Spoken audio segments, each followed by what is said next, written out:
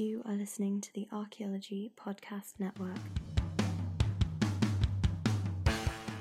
Welcome to episode 9 of the Archaeotech Podcast. On today's episode, Doug and Russell interview Chris Cameron, founder of Field Technologies Incorporated, about his app business and running businesses while on the road as a traveling archaeologist. There is an MBA's worth of advice in this episode, and it can be helpful no matter what you are planning to do or are doing with your life. There are a few audio challenges with this episode. Keep in mind that when you hear them, that the three people on here are from Washington State, North Carolina, and Scotland.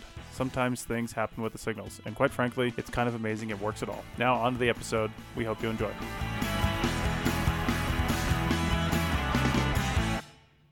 So, Chris, what is your background in? Are you an archaeologist who's now working in computers? Are you a computer scientist who's now working in archaeology? So I'm an archaeologist who is now working in computers.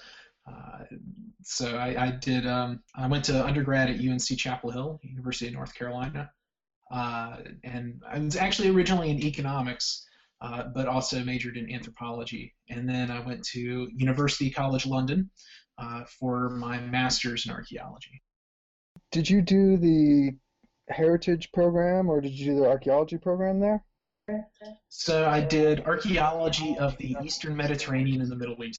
So you worked with like Andy Bevan and Mark Blake and them? Yeah, I worked quite a bit with Andrew Bevan. So is that how you got interested in working with sort of computer sides and stuff? Because I know Dr. Bevan does a lot with GIS, a whole bunch of computer stuff. UCL has a bunch of stuff. I know they have their own web server up there that they play around with and all sorts of stuff. Is that how you got involved, or how did you get involved in the more sort of technical computer stuff? To be completely honest, no, I should actually drop Andy an email to see how he's doing. But I was in the field for about 7 years. I met a beautiful woman who, when we got engaged, the deal was that I would be home on the weekends, so my circle of places I could work got smaller. And then when we had our daughter, the deal was that I would be home full time. So I was looking for a way to try out something new, work for myself, but also at the same time stay connected to archaeology because I love it, and I still get out a few times a year to do the odd survey if it's local, just to get some exercise and fresh air. And your technical skills, you said you'd done economics and anthropology and then archaeology of the Eastern Mediterranean. How did you pick up all your different sort of technical skills and working with iPads and stuff like that you're working on now? Yeah, so as far as coding, I guess it's one of those things where I can read other people's work, but I am limited in what I can do myself. We have several developers, that are constantly working on stuff here for Field Technologies. So I don't do the heavy lifting for that. I do a little, Visual Basic and a little Swift, but not. I did not write most of the app. I mostly can look at other people's work. So, but that's helpful because it means, there's still quite a bit of a learning curve doing that, but it means that I can translate what the developers say to what we need and take care of, it just makes it easier to communicate. So you have a bit more of a management interaction role with your organization. Yes, so I am the chief financial officer, but also the director of marketing. But obviously, is the person in-house who's had the most field experience and up and down the ladder in different positions. I was key in the design, but not the implementation of Archaeogen and some other stuff that we're working on right now. I believe Russell has a question for you about work life and how that works out with archaeology. Yeah, Chris, I have to feel that I sympathize with you because I'm sitting here bouncing my son Nova on my knee while we're recording this podcast, and that's one of the main reasons that I started my own business was to somehow have a way to keep my hand in archaeology, but also, be at home most nights and see my wife and see my son as he's growing up.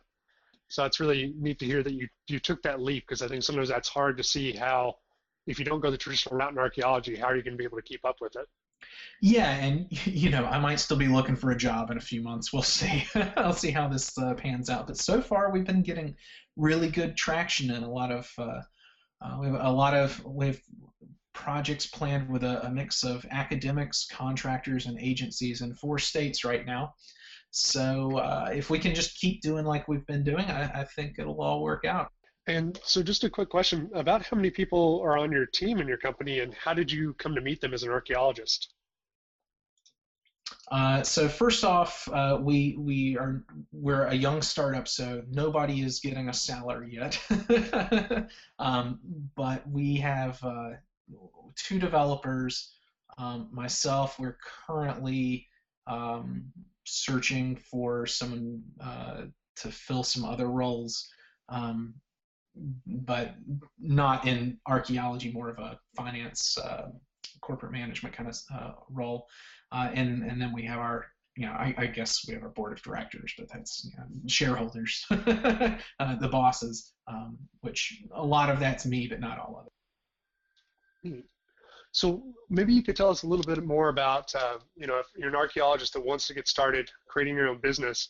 It sounds like you've got a pretty good size startup going that's more than, just you hanging out a shingle for yourself. Could you maybe give our listeners some insight into what that process was like for you? Yeah, so the first thing is I hope you have some savings, because even if you're not hemorrhaging money, you still got to eat to live, right? And money costs, food costs money. So the big thing is have a clear idea of what you want to do. How can you add value to something that someone else will then want to pay for? That's really, what it's all about is what can I do for someone else that they would then, let me grind out a little profit along the way. The paperwork can be daunting if you're not familiar with it.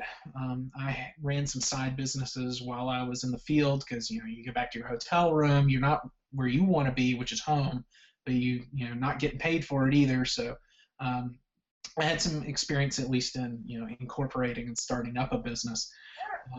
You could probably get started for $300. You can incorporate a business, set up some bank accounts, get a corporate credit card. The big thing is if you have halfway decent credit, because you'll have to co-sign for anything.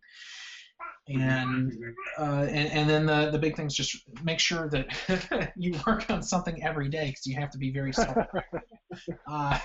because it helps to write down a goal and then every day do something. You got to do something, even if it's not real useful, and you have to go back and redo it later. Just staying in motion is very important. So just one question, and I'll let kind of Doug take over.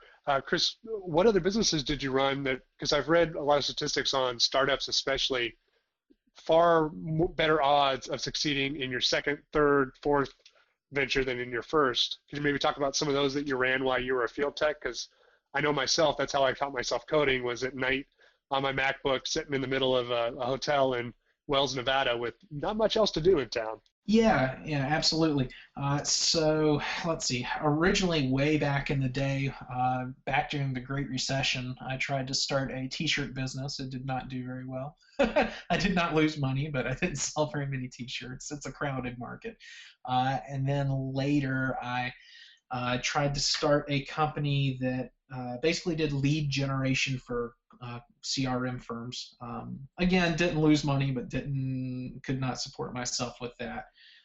And then much more successfully on the side the last few years, I was into search engine optimization for as a contractor for clients that wanted to advertise online. Like when you type in something in Google and you see a bunch of ads on the right-hand side. I had a few clients that I helped for them, and it's a eat what you could kill model. Like I think my biggest client sold vacuum cleaner bags, easyvacuum.com or something like that. And then obviously this is the first time that I've actually tried to make a full-time job out of a startup. When you branched out into doing SEO, did you start out with, I guess, archaeology and sort of heritage in that area, or how'd you get started into sort of doing search engine optimization? Yeah, so this was a few years ago, so it was much less automated now. I'm sure now you see a lot of the clickbait stuff like 3 weird tricks to do whatever. A lot of that stuff is automated now. It was more of a Wild West. Anybody could learn by doing, especially since I was operating under an eat what you kill model. If I couldn't provide conversions for clients under the agreed upon price, I didn't get paid. Now, obviously, they could lose money too if I blew out the budget, but I wasn't getting any of it. So it was very much a learn by doing, and I think I think I finally figured out like really a lot of the tricks that worked at the time. The client was a plastic surgeon in California or something that was advertising. So, but it's not something that you can easily get into as a small player now because a lot of it is getting automated. So the only clients that are really up for grabs are those that do like daily or weekly sales, things that need a lot of maintenance and updating constantly. Because things that are more static campaigns really can just survive in automation now. And why did you go from search engine optimization to your current job working on tablets and automating field work for archaeologists? Well, I wanted to support myself while I was at home, and this was a little more vision. The SEO work was mostly I'm stuck in a hotel room. What else? I might as well make a little money while I'm doing it. Whereas this is actually more passion driven because it's archaeology. I love archaeology. I want to make it faster, more reliable, and more enjoyable for people. If people don't have to push as much paper, then they can dig more holes. And if you dig more holes, you find more cool stuff and you can learn things and have good times. I don't think anybody goes onto a project and comes off saying, man, the best part of that survey, oh man, I just really enjoyed filling out all those shuffle test forms. Man, paperwork, that's the best part. So much fun. Earlier you'd mentioned you'd met your wife doing archaeology. Did I hear that correctly? No, I met her online. It works. Well, I guess archaeology had something to do with it because a good friend of mine, Richard Friedman, was on eHarmony, and a bunch of us had gone out drinking. We were working some job in Pennsylvania. Came back to the hotel, and he was like, oh, I had a reputation. I don't know if it was deserved or not at the time for being good with words. And he wanted my help in writing an email reply to some girl he was communicating with on eHarmony. Anyway, then we get back out to the picnic table in the hotel courtyard, and we keep drinking with our friends. We kept drinking and kept drinking. I woke up the next morning, and I had an email in my inbox that I had signed up for eHarmony. So I'd paid for it for 3 months, unbeknownst to me. I have no idea what I put in all the questions that that they find out about your personality. But it connected me to my wife. I went on only eHarmony data ever went on, and it worked out great. So yeah, kind of tangential to archaeology. If I'd not been drinking with other archaeologists, I probably wouldn't have signed up. So Chris, starting out this new business, and obviously you've started out many new businesses, what is the hardest part? Can you tell people who are possibly thinking of doing similar work what's probably the first step that they need to do, and probably what's the hardest part or what they should expect? So if it depends on if people are looking to do something on the side, which I think is a lot easier because you don't have that pressure to support yourself, or if you want to do something full time.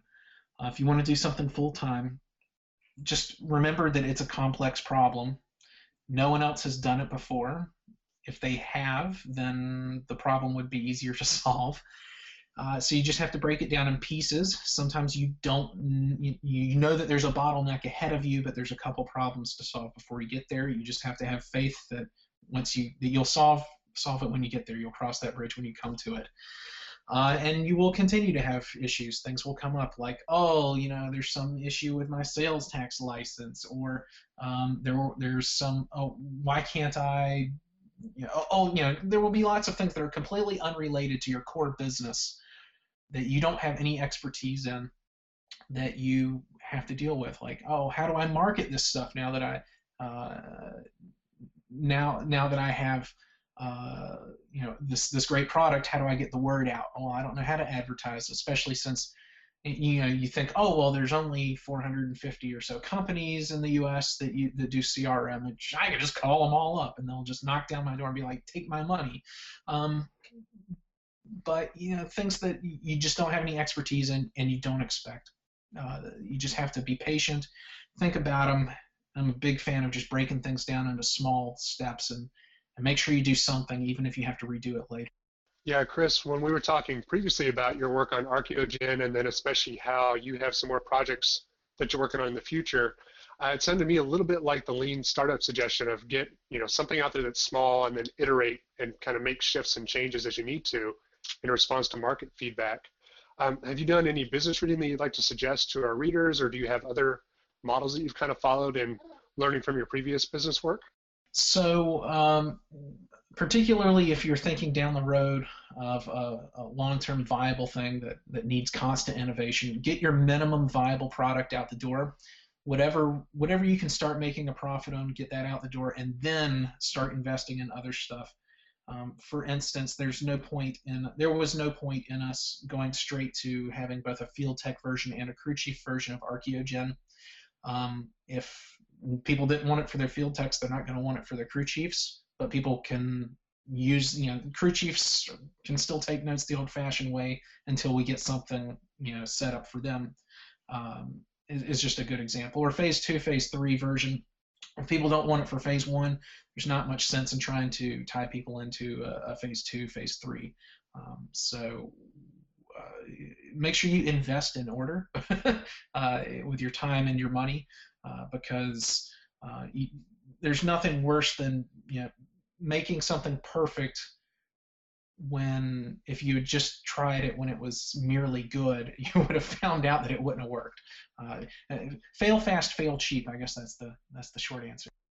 And Chris, since you sort of have hired other developers and so forth, do you have some advice for listeners who maybe have like a similar great idea they want to do but don't sort of have the technical skills?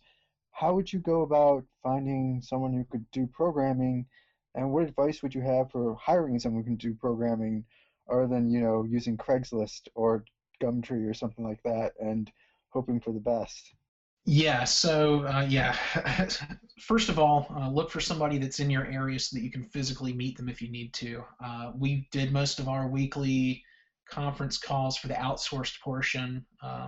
We used phone calls, but it was, you need to be able to meet people in person. So that's the first thing, is just type into Google whatever kind of program you're trying to do, whether it's mobile, desktop, whatever. Find shops around you that do that. And solicit bids from all of them. Put together a document stating, if you have any technical expertise at all, exactly what you want, because people will give you exactly what you want. And so if you forget something, you're going to be screwed, because it's very mechanical how people work, particularly coders. They'll give you exactly what you ask for. So look for places that are close by. Bid out to as many places as you can. At least 10, because then you can take the 3 lowest bids and then pick the best quality one. Bids will be all over the map probably, and so will quality. Make sure people are very clear about what you're trying to contract them to do. Make sure that you ask for a sample of code if you have any coding experience at all or have a friend that does. Some people write clean code, some people don't. If you know even a little bit about the code, if you ask for just a sample of some code, just a few lines of code from any program they've ever written, if there's a bunch of gobbledygook, then it'll be obvious to anybody that's done any coding, because there's more than one way to get functionality, and if there's a bunch of random stuff, it means they were just banging away, and then they're like, oh, it worked, and they don't want to touch anything to clean it up, to simplify. And that makes adding onto it much harder later. It can also slow down your app and have other side effects. And then I guess the final thing is make sure that the code is, because they will deliver the code to you at the end of the contract. Make sure you have them store it somewhere like GitHub or somewhere else in case they get hit by a bus or you need to fire them halfway through, so that you have your code and you can see the updates. We're going to take a short break here and be back right more with some good business advice and some technology experience with Chris Cameron of Field Technologies Incorporated. But first, we'd like to thank one of our sponsors that helps us bring you this podcast. If you're interested in being a sponsor of the Archaeotech podcast, you can contact Chris at archaeologypodcastnetwork.com. Okay, we've got Jordan from The Art of Charm back with us. Jordan, what have you had on the Art of Charm podcast lately? Actually, we had a lot of really interesting guests lately. I've had a bunch of entrepreneurs come on and talk about their mindsets and methodologies for getting ahead and kind of keeping the hustle going even when you don't feel like it. I had a guy come on and talk about self-defense, but not from like a how-to perspective, but more of the mindset of somebody who survives deadly attacks, which I thought was really interesting. And we had the founder of Pencils of Promise, which is a really large charity that builds schools in third world countries, come and talk about actually making your kind of your passion, for lack of a better word, happen in reality. He used to be a finance guy and he bounced and started this uber successful charity. So we talk about that process as well. And we've actually had some people come on and talk about networking. One of the guys that talked about it was a military special forces guy who was in Afghanistan, and he's talking about how he built relationships with people in the Taliban and things like that to save lives. So if he can do it, we can do it for business and academic purposes, of course. Great. Yeah, I've heard a few of those already, and that Pencils for Promise one was incredibly inspiring. So what have you got coming up for the month of April? I've actually got a bunch of really talented guests coming in. I've got Gretchen Rubin. She's going to come up real soon, where she's actually talking about happiness and how your brain works and how your brain measures happiness and things we can do day to day, actual habits to help make us quote unquote happier. I've got this guy, Nev Medora. He's a friend of mine, but he talks about crashing parties, not just for the sake of quote unquote crashing the party and getting into an exclusive event, but using that to sort of meet important people. And that's a really useful skill set. Even if you don't plan on crashing parties, he has some really good sort of life hacky ideas that go along with it. And I've got Simon Sinek coming on to talk about leadership. He actually helped develop the Zappos culture and is a business thought leader of the highest caliber. And last but not least, I have Olivia Fox-Cabane, author of The Charisma Myth. She's actually going to be talking about the brain science involved in her new book that's coming out like a year from now, but we get a sneak peek at that as well. And that's all coming up in April. Awesome. Well, be sure to check out the Art of Charm podcast wherever you find podcasts when the show is over. You can find them also at www.artofcharm.com.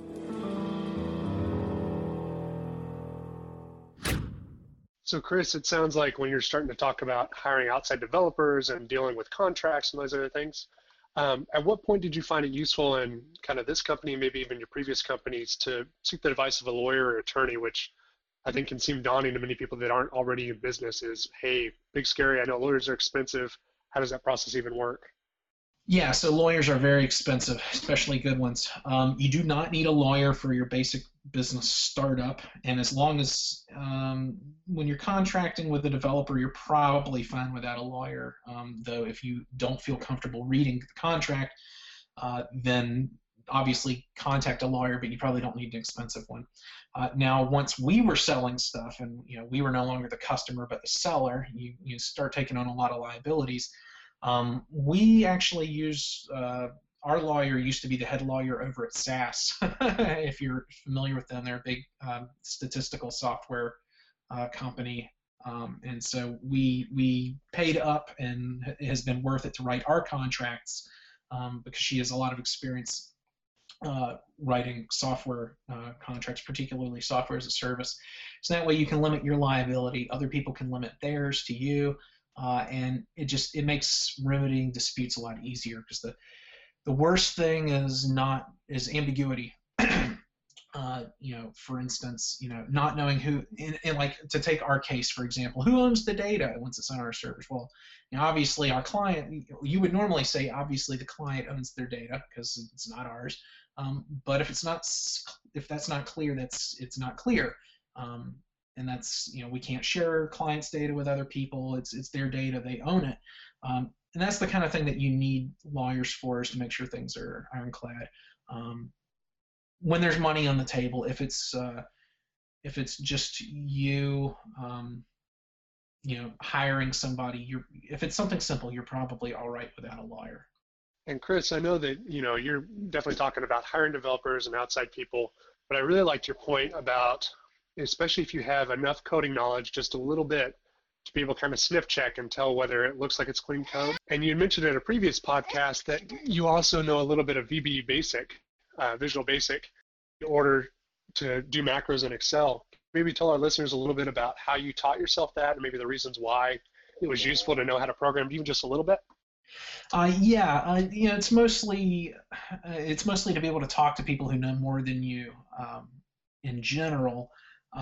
Visual Basic is really easy. Anybody can learn it. There's lots of YouTube videos. There's lots of articles.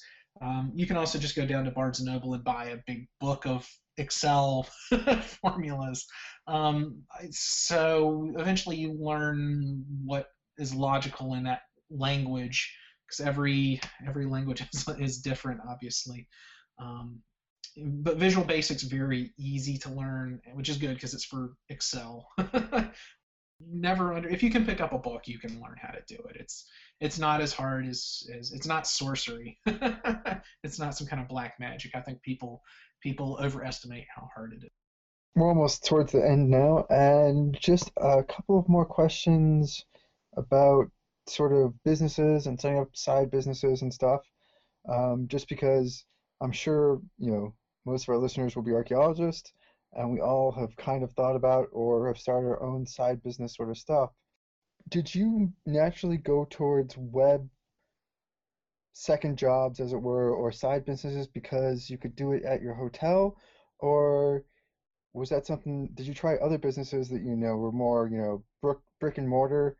Do you have any experience with that, and any suggestions for people who are thinking about doing a second business or a side business while doing archaeology?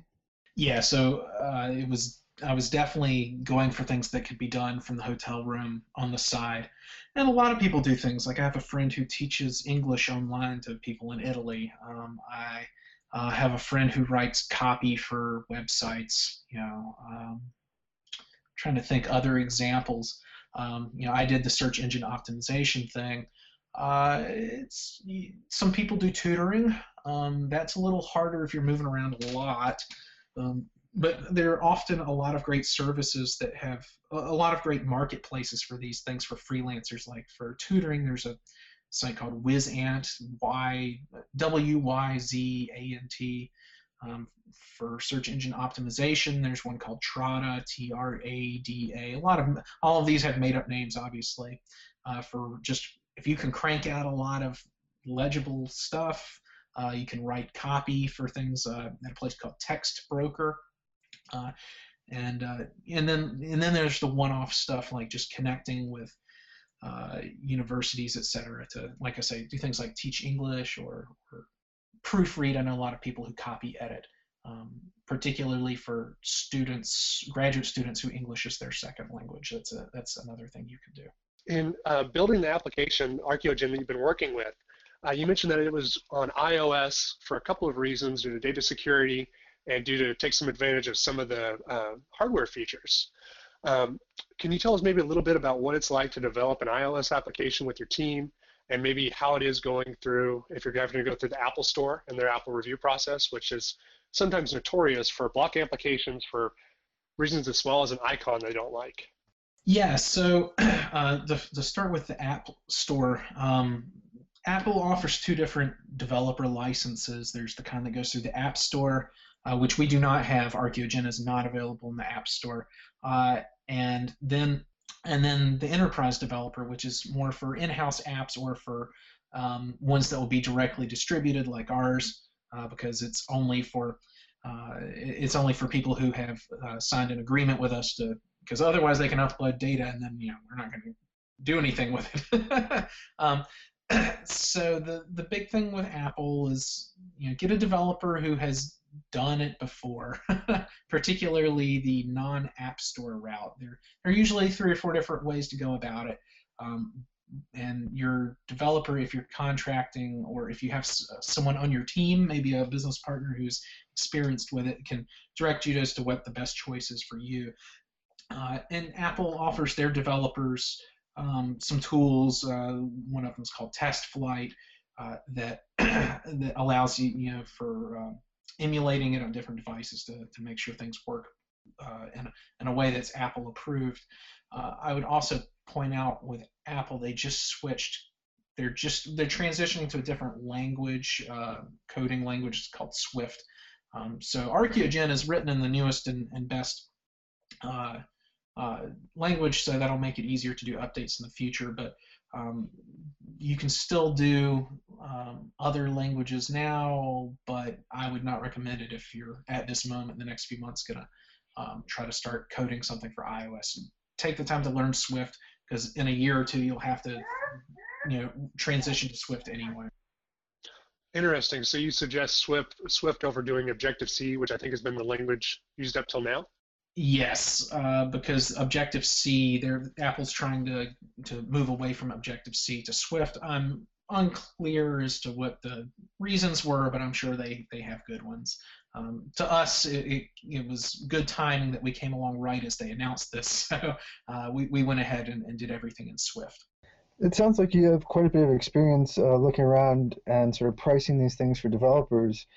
If someone is interested and is listening, could you give us sort of a range of what prices people are looking at when they look at app development? Yeah, so it's going to be all over the map. You'll have people who will maybe they're brand new or really hungry, need some work, who might lowball you like $100 an hour. So most places will want to do a lump sum bid, half now, half later. I highly recommend, if you're the risk-taking type, which if you're starting a business, that you do hourly, because then any gains are savings for you. Whereas if it goes over budget anyway, for lump sum they just would have cut a bunch of corners. So if it goes over budget, you have to pay more, but you're at least still getting the quality that you want. And if it comes in under budget, you're the one that saves money. So just as an aside, I would highly recommend trying to find someone who is willing to work hourly, but to the completion of the project, not just like ad hoc, I have a few hours here and there. Yeah, and then you're also going to find companies that, shops that will, or independent developers that they can't back out of the driveway for less than $50,000. So it's going to be all over the map. Also, make sure that you look at their portfolio of apps that they've put together before. And if it's anything like ArchaeoGen, there were not a lot of comparable apps that people had done. So it was actually really very few of the developers. And I live in a very technologically savvy area. We're on tap to get Google Fiber. Hooray! And even here, a lot of the places had not done a lot of enterprise apps. They did a lot of consumer-oriented, games and stuff like that. So I recommend, if you see somebody that's done a lot of work for like hospitals or universities or Fortune 500 companies, that's a good sign. But yeah, the prices are going to be all over the map. And if you're doing it yourself, I would almost say, even if you can do it yourself, hire somebody to work on pieces of it with you, because otherwise you're not going to get it done quickly enough. And we've seen a lot of advantage to being first to market, which I don't know if that's strictly true, but we don't really have a lot of competitors. What few other software packages are out there are really more of a Swiss Army knife that try to do everything, whereas we're a screwdriver. We do one thing and we do it really, really well. So which also brings me to the point that you should pay close attention to timeline. When people think something will get done, because the last thing you want is developer takes your project, but then they take several other big ones, and then you're bottom of the pile because you're not a multi-million-dollar customer. um, and I would also go ahead and offer, if you have the money up front and you're not raising it as you go, offer to buy their overtime, because a lot of times companies, they might know that they're going to be really jammed in November, but in October they have a light schedule and be happy to fill in their time with you. As long as you can get it still at the same price, not at overtime hours price, but that you'll buy as much of their time as they will give you. That is also helpful. So, Chris, I have a couple of questions based off of that. One is, what's sort of a realistic timeline people should be thinking about when they have an app? And I know this is going to vary based off of how complex the app is, but can you give us sort of an idea of, if someone's wanting to hire someone to do an app, what sort of time frame they're looking at? Yeah, it's going to vary. I would say 10 weeks is probably pushing it. A lot of it has to do with how rigorously you test it, both your alpha yourself and your beta in front of other people. And Chris, without giving away too many trade secrets there, you're talking, fairly large sums of money. Was there any tricks about how did you guys go about raising the money to pay for your app? Any advice based off of that to any of our listeners? Yeah, so Field Technologies was self-funded out of personal savings from people that were involved. I'm the overwhelming majority shareholder, so a lot of that goes to me. But I would, if you really have a lot of faith in your idea, I would try to get a loan rather than bring in another investor. Because if you really think it's going to be good, then you don't want to share the profits more than you have to. All right. Well, thank you, Chris. That was excellent. And thank you for all the advice to our listeners about setting up a company, app development, and all sorts of wonderful things. That is the end of today's episode. Thank you all for listening, and we'll see you out in the field.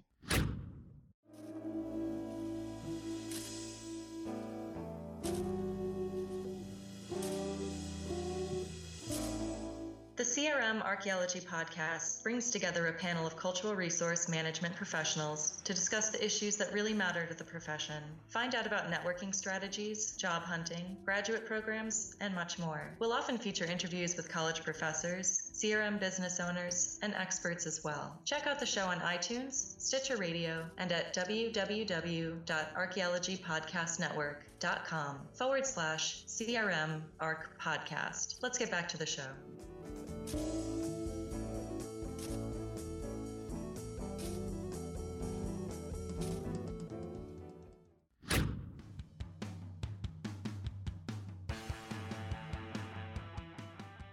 That's it for another episode of the Archaeotech Podcast.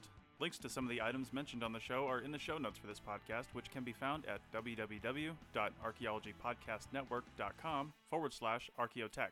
If you like the show and want to comment, please do. You can leave comments about this or any other episode on the website or on the iTunes page for this episode. You can also email us at chris@archaeologypodcastnetwork.com or use the contact form on the podcast webpage. If you'd like us to answer a question on a future episode, email us. Use the contact form on the website or tweet your questions with the hashtag Archaeotech or tag @ArcPodNet in your tweet. Please share the link to this show wherever you saw it. If you'd like to subscribe to this podcast, you can do so on iTunes or on Stitcher Radio. You can also type the name of the podcast into your favorite podcasting app and subscribe that way. Don't forget to go over to iTunes and leave a review of the show. It helps us get noticed so more people can find our podcast and benefit from the content. Also, send us show suggestions and interview suggestions. We want this to be a resource for field technicians everywhere, and we want to know what you want to know about.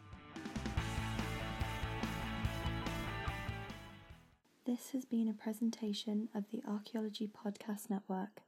Visit us on the web for show notes and other podcasts at www.archaeologypodcastnetwork.com.